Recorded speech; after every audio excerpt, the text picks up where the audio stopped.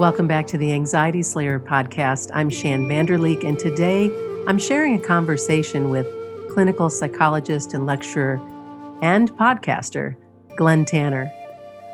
This episode of Anxiety Slayer is sponsored by BetterHelp.com. If you've been considering seeing a therapist, but you're not sure where to start, BetterHelp will assess your counseling needs and match you with your own licensed professional therapist so you can start getting the support you need online in under 24 hours. Anxiety Slayer listeners can get 10% off your first month at betterhelp.com/slayer. That's betterhelp.com/slayer. Today, I have the pleasure of speaking with Glenn Tanner. Glenn is a clinical psychologist from Sydney, Australia, who is also the host of the MindCog podcast, where he interviews experts in the fields of psychology, neuroscience, well-being, high performance, and many other fields. And his intention here is to break down the science behind your mind, brain, and behavior. Welcome to Anxiety Slayer, Glenn. Hi, Shan. Thanks for having me. It's such a pleasure. And thanks for listening to Anxiety Slayer, because that's how you found us and reached out to set up this interview. And grateful that we're finally here having a conversation. Indeed. I'm a huge fan. Let's begin with your story.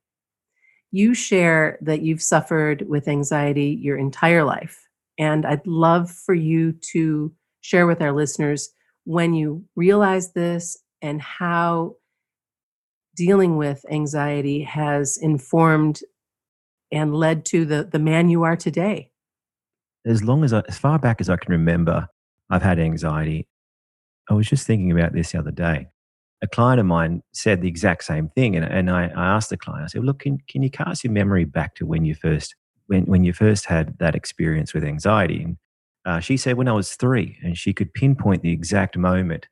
And for me, it was round about 4 years old.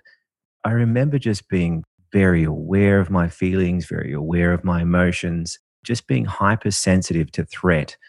And I guess I had it in my family. My mum had severe anxiety. She also had schizophrenia as well. And my father had social anxiety as well.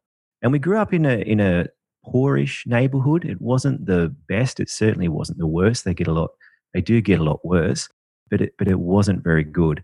And there wasn't a lot of that nurturing. There wasn't a lot of that love in those early days. And I guess it just sort of it was just a perfect environment to create an anxious young child.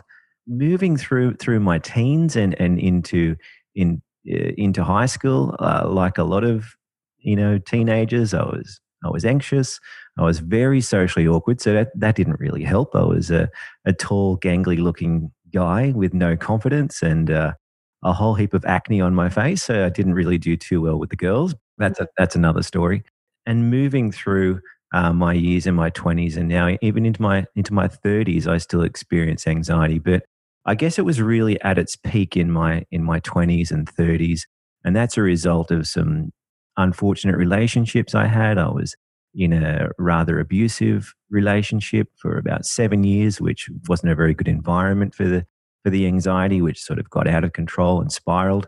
And yeah, that's sort of when I thought, well, look, it's time to do something about this. It's time to go and see someone because I don't want to be like this for the rest of my life. And around about the age of, I think it was 27, I started seeing a psychologist. I got right into a lot of self-help books and started doing all those things to turn my life around. And one of those things was enroll in a psychology degree. And here I am. Well, thank you for sharing. I can relate to identifying when anxiety, or in my case, I label it responsibility, showed up in my life. I'm far too young. Hearing a little bit about your story, I can relate. You used to be a winemaker. How does Glenn the winemaker become Glenn the psychologist? Initially, when I was in high school, I wanted to be either a lawyer or a psychologist. I wasn't sure which one it was going to be, but I knew it was going to be one of the two. But I suffered from really, really bad self-esteem. My dad was really quite abusive. He would put me down a lot. So I just didn't have the belief that I could succeed at going to university, getting through the degree, becoming a lawyer or a psychologist. And I just wound up in the wine industry. I had a friend who was working in the wine industry. I lived in Newcastle, which is about 2 hours north of Sydney for those people listening in the States. And Newcastle is about 35 minutes away from a really beautiful wine region called the Hunter Valley. It's not quite like Napa Valley. It's about half the size of the Napa Valley. Well, probably a quarter the size of Napa Valley. Anyway, so I started working there and fell in love with it. And, I enjoyed working as a winemaker. The days were long. We'd get up very early. We'd start sampling the wine quite early as well. So it made for really long days. We had a lot of friends. It was a wonderful lifestyle. We were pampered, always drinking fine wine, eating great food. But there was something missing. And I was coming home at the end of the day and I just didn't feel satisfied within myself. I knew that there was something missing. I had a bigger calling, so to speak. Mm-hmm. And this kept happening for about a year. And then towards, I think I was about 27, 28, and I was seeing a therapist as well. And it just really amplified. And I would come home at the end of a long day and I would just have this little voice in my head saying, this is not you. This is not what you want to do. You're a fraud. And it just got a little louder and a little louder. And then one day I sort of just quit. I quit the winemaking and the wine industry altogether. And I had some time off. And in that time off, I sat down and I thought, look, what am I going to do now? What do I want to do that gets me out of bed each morning? And when I come home each day, I feel proud about myself. Mm-hmm. And I think had 6 weeks, I think it was, just sitting home with a pen and a book and just going through all these things and how I would spend the next sort of 10, 20, 30 years. And yeah, so that was it. And a lot of my friends thought I was crazy when I told them, hey, look, I've decided that I'm going to move into psychology. I was now in my later 20s, I guess. And psychology is not an easy degree. It takes quite a long time. It's very competitive. It took me 6 years to get through the psychology degree, the psychology program in Australia. I was certain that was my path. I've never looked back, not for a second. Yeah. I still drink wine, but I no longer make it.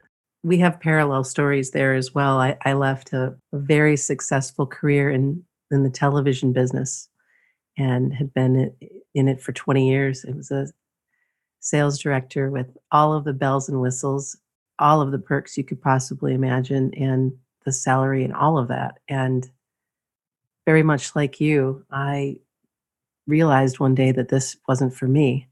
I'm so very grateful for the transition and for the transformation that happened. And I'm also grateful for the experience being in that business before moving on my own. But there is this pivot that we can take, that we can either ignore or take. And when we ignore it, I think that brings on more suffering. I agree with that. And my wife asked me just the other day, it's funny you say that. She said, do you ever regret leaving the wine industry? Because she met me when I was in the wine industry and she thought I was really cute. She often says, you were a lot cuter as a winemaker. And the answer is, yeah, I do. But I often wonder what would have happened if I didn't make that pivot. Where would I be now? And it kind of scares me, and I feel I'd be quite sad and really missing out. It's a difficult pivot to make. It's not easy. And it's certainly not easy for the first year or two. Oh my gosh, I completely relate to that. I, at one point, thought, what was I thinking? How completely arrogant of you to think that you could just start your own business and have everything replaced and have your lifestyle the way it was before while you're, setting up your entrepreneurial pathway. And even now, of course, I can laugh at that because it's 14 years later and I'm still here. It was the hardest decision I'd ever made, actually. Yeah. And I guess like some of that initial doubt that you experience, Shan. Look, I feel that's because you haven't yet earned it. As a winemaker, I worked hard for 10 years, and I got up to that position of feeling confident in my abilities and all the rest of it. But when I stepped out into to be a psychologist, and back as an undergraduate student, yeah, there's all, you forget about all those initial doubts and insecurities that you have when you're 19 or 20 embarking on a new career. You get to experience them all over again. Yeah. On your LinkedIn profile, you have a Carl Jung quote: "The shoe that fits one person pinches the other. There is no recipe for living that suits all cases." I'd Mm. love for you to speak why you chose that and tell us a little bit more. Yeah, look, I really love Carl Jung, and I sat down one night to type out this really long LinkedIn introduction and bio. After about 3 or 4 hours, I looked back at it and I thought, this is just not me. This is just not who I am. This is not really capturing what I'm about, what I feel, and what inspires me. This quote, I've never forgotten this quote. I came across the quote in my very early days studying psychology, and it always stuck with me. And I use it very much in my clinical practice with my clients. I just thought, bugger it. Let's just get rid of all that introduction and just delete that and just insert this quote. I feel that it's a really powerful quote because, and it's an important thing to remember as a psychologist as well, because when we're diagnosing people, when we're putting perhaps labels on people, which we probably shouldn't be doing, we're forgetting that people are different. People are coming in to the therapy room from all walks of life, and they've had a lot of different experiences. And it just reminds me, that quote reminds me and challenges me to think outside the box. Yeah, to this day, it's just a hell of a quote, something I very much put into my clinical practice. Incredibly powerful and a great way to reinforce that there is no one size fits all approach to treatment. There just simply isn't. That's right. And you learn that within the first sort of half an hour of meeting a new client, when you're getting their history, when you're getting their background, when you're getting an understanding of where they're coming from, the precipitants that are causing their distress, and their lifestyle. No one has the same life. We all live different lives. We all have different upbringings, different backgrounds. So it's you learn that pretty quick. And certain clients respond very well to certain types of therapy. Might be CBT. They'll learn really quickly with that therapy. Others, they just like a different style. But no one likes to be pigeonholed. People like to be treated as the unique, awesome individuals they are. And that also builds the trust. So that Yeah. you're not, sitting there just, okay, label, this is who you are, this is what you need to do next. And unfortunately, those folks exist, but there are more of us than there are of them, as far as I'm Yeah. concerned. Yeah, and I think that's also a good time to share with our listeners if you're looking for a clinical psychologist and let's say you've made your first appointment and it didn't go very well, or you something about the energy or something about the experience, or you just didn't feel like you liked the person, they weren't a good fit. It's okay. You don't Mm, have to go back and you can find someone else. yeah. You do not have to stay and give any more of your time to somebody that you're not comfortable with. It's really important if you're going to take that leap Mhm. and get some help. You want to do it with somebody that you feel really good with. Yeah. That's a really good point. Yeah, definitely. And I've seen a fair few psychologists in my day, and I've had some shockers. I've had some pretty bad ones. And really, what people are looking for is just that connection, that feeling of acceptance. Yeah. Non-judge, compassion, empathy. Someone who will listen and validate, your experience. And it shouldn't be too much to ask for. It really shouldn't. Not in a therapist that you're paying good money to go and see. So, first and foremost, prioritize those things when you go in and see someone. And as Shan said, If you don't feel it, then try someone else. There's plenty of good therapists out there. You bad ones as well, but there's plenty of good. Yep. You will find somebody that fits well with you. Yeah. It's just sometimes it takes a little bit of time. After the break, we're going to dig deeper into Glenn's experience with anxiety and grief and all of the things that he's been able to do to support himself and thrive in his life. Today's Anxiety Slayer podcast is sponsored by BetterHelp.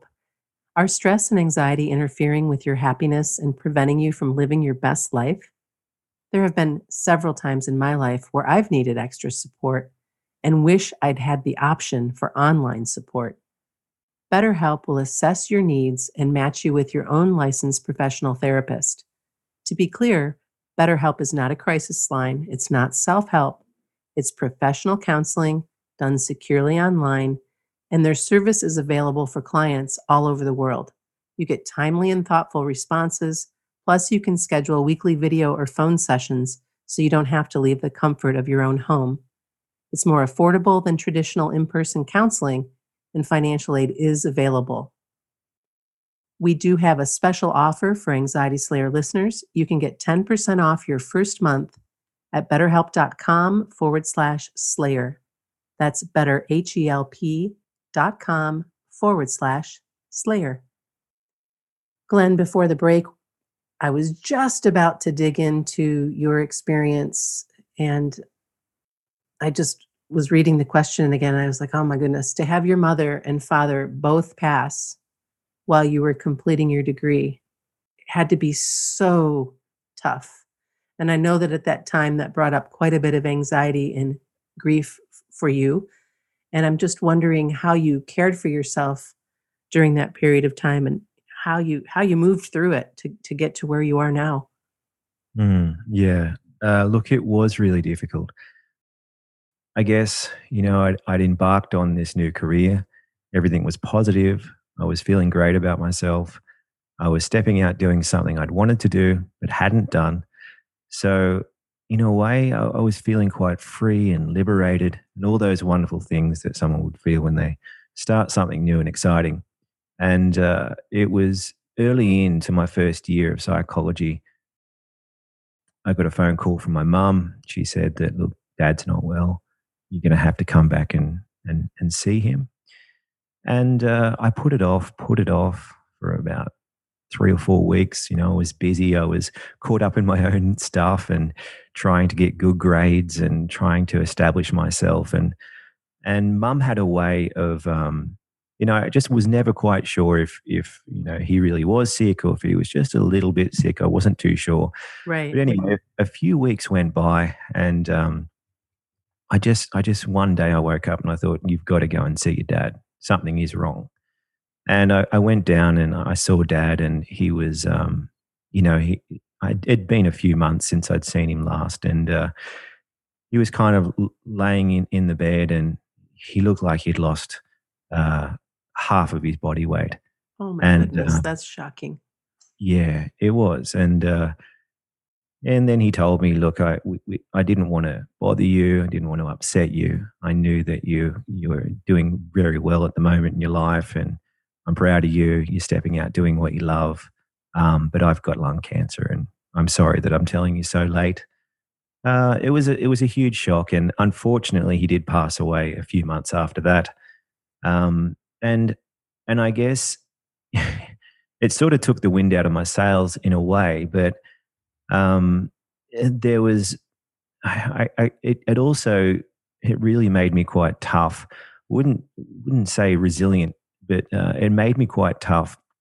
And I started dedicating my studies to my father, and I became quite studious, and as a result of that, a little while later, about a year and a half later, or maybe a little bit less than that, I got another phone call from my sister, who had been staying with my mum for a while, and same thing. Oh, Glenn, you've got to come and see Mum. It's been a while.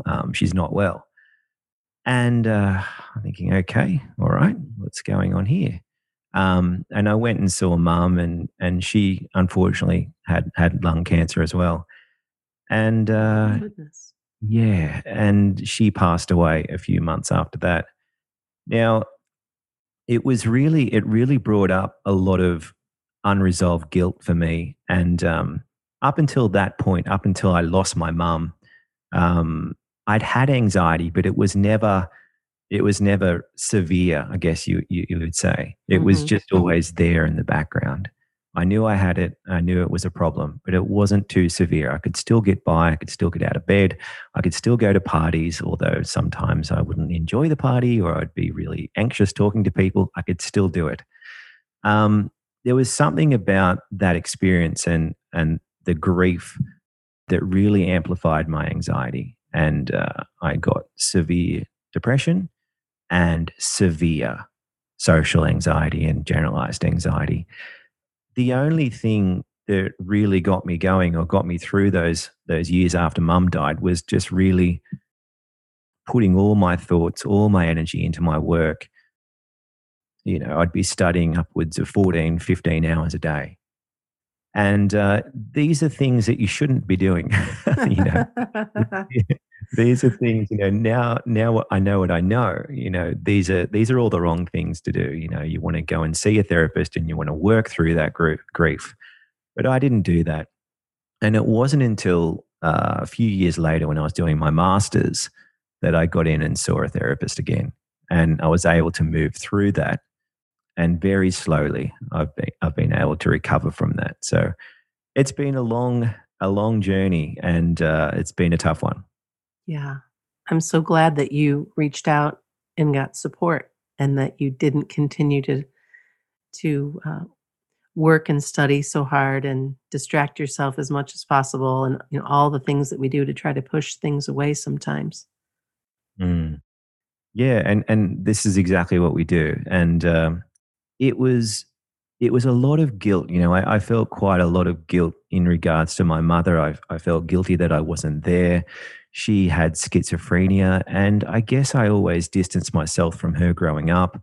And in those last few months, I just felt tremendous guilt and shame that I wasn't there for her when she needed me.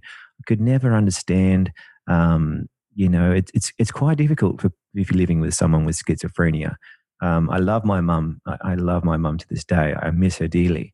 Of Yeah, course. Of yeah. course. But it really, in those last few months of her life, it brought up a lot of guilt and shame. And then that sort of created this belief that maybe I'm not worthy, I'm not a good person, I'm not lovable.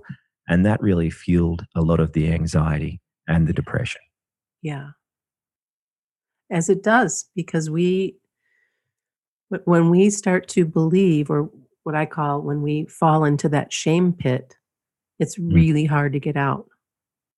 And that is why there are people like you in the world to help, to throw the rope down and help pull us up from whatever it is we're suffering from and dealing with and really coming to know and understand that it's not your fault and that that guilt is not something that you need to hold on to and that to a degree many of those feelings that are coming up are just feelings that are going to come up that need to yep. be looked at and then released in any way, in any way that works for you through your therapy and the work on yourself. I'm so glad that you're in a much better place. I can't imagine that happening all in such a short window of time.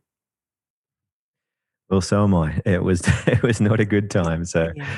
Yeah. and that's the thing. Yeah, people have to remember. Time just moves on. And things do improve. They do. Here we are getting close to the end of our conversation, and I've just got a couple more things that I'd like to cover. The first is, how did you become interested in podcasting? And tell us a little bit about why you love MindCog and what it is you're doing there to support listeners so that some of our listeners can come over and check out your podcast. Podcasting was actually suggested to me by my therapist around not long after my mother died, and I needed something to do. I had a lot of negative thoughts coming in, and the therapist said to me, "Glenn, you need to get some good in. need to get some good stuff into that brain. Yeah. What are you listening to? What are you reading? What are you watching? And I told her, Seinfeld, science fiction about the end of the world. And she's like, oh, well, there you go. She suggested a whole heap of podcasts, and so I started listening to podcasts. And one of the things I found very beneficial and therapeutic back then was going for a long walk and listening to a podcast and positive podcasts as well, not just any podcasts. And so I just fell in love with them that way. It was part of my therapy, part of my healing, was to go for long walks by myself and just listen to podcasts. And I thought one day I'd like to do that. That seems like a gig. And I put it off. I continued with my studies, and then after I'd finished my studies and I was out the other side, I thought now's a good time. Now's a good time to launch into this. And one of the things I'm very passionate and excited about is self-improvement and giving people the opportunity to make positive changes in their life. And not everyone has the ability to go to do a psychology degree for 6 or 8 years. And I feel quite blessed having done so. I'm not sure if I would be the person I am today. I'm not sure if I would have moved through all that pain without my training, without my experiences. So I thought, well, look, what's another way to share this knowledge with the world? I thought, well, podcasting is a great way of doing so. So I interview psychologists, I interview neuropsychologists, and all sorts of people that can help people make positive change in their life. Also, because I'm a psych geek, I really find the whole thing really fascinating, and I'm sure there's other people out there who really feel the same way. So the podcast, I do it. It's a labor of love. I don't take any money for the podcast at all in any way. I sometimes get embarrassed about my interviewing skills. I'm pretty bad. I'm pretty ordinary interviewer. But I feel that it's a great way for people to listen to people, listen to experts in their fields, and make positive changes in their lives. And it continues to fill your cup as well. Indeed it does. Yeah. You say that you don't believe that therapists ought to be immune to mental illness. What do you mean by that? When I went to university, and particularly during master's degree, it wasn't really explicitly expressed, but it was this idea that this therapist had to be this perfect person, a person who in the therapy room doesn't disclose any information about themselves, doesn't open up, and doesn't share their experiences. This is just not true. A therapist can have problems with mental health. Therapists can have problems. We know, of course, we're human beings, so of course we're going to have problems. I think back to a psychologist I saw, and this particular person was very open and honest about his experiences with mental health. And it just made me feel warm towards this person. I didn't feel in any way that it was deterring from a therapeutic alliance or building that rapport. I felt connected to that person. And I feel psychologists a lot of the time get caught up in this idea that they can't disclose information about themselves. And of course, we don't want to tell people all about ourselves and whatnot. To just open up and say, I've been there, I've been. And empathy is worth its weight in gold. Yeah, it really is. And I do it with a lot of my clients, and they keep coming back.